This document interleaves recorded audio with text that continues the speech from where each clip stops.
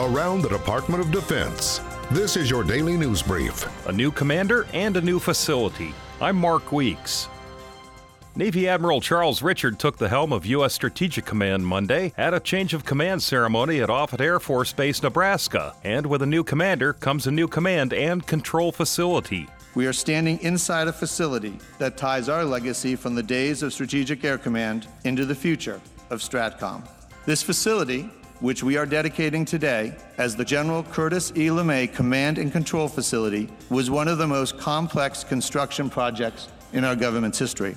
Presiding over the ceremony, Deputy Defense Secretary David Norquist said the new command center will support the modernization of strategic assets. This facility will support the modernization of our strategic assets, the nuclear triad, and the nuclear command, control, and communications architecture. And as the new home for over 3,000 personnel, it is a living, breathing weapon system designed to change and grow as threats and capabilities evolve.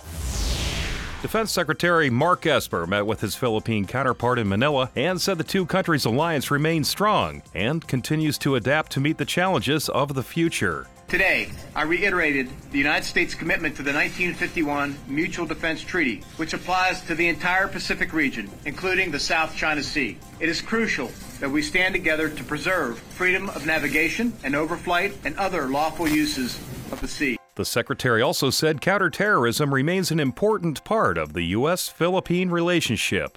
Operation Pacific Eagle, Philippines, continues to successfully counter ISIS affiliates and other violent extremist organizations threatening the Philippines. We stand shoulder to shoulder with the armed forces of the Philippines in fighting terrorism.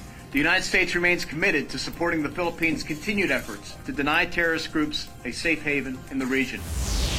Maritime forces from 17 East African, European, North American, and West Indian Ocean nations concluded multinational maritime exercise Cutlass Express 2019-2, which took place in Djibouti, Madagascar, Mauritius, and Seychelles. The 17-day exercise included import preparatory phases and 3 days of at-sea scenarios designed to improve the proficiency of boarding teams and operators in the maritime operations centers. The U.S. Africa Command-sponsored exercise is designed to assess and improve combined maritime law enforcement capacity, promote national and regional security in East Africa, and increase interoperability between the U.S., African nations, and international partners. That's your DoD News Brief. I'm Mark Weeks. You can find more stories about your military at defense.gov and by using hashtag KnowYourMil.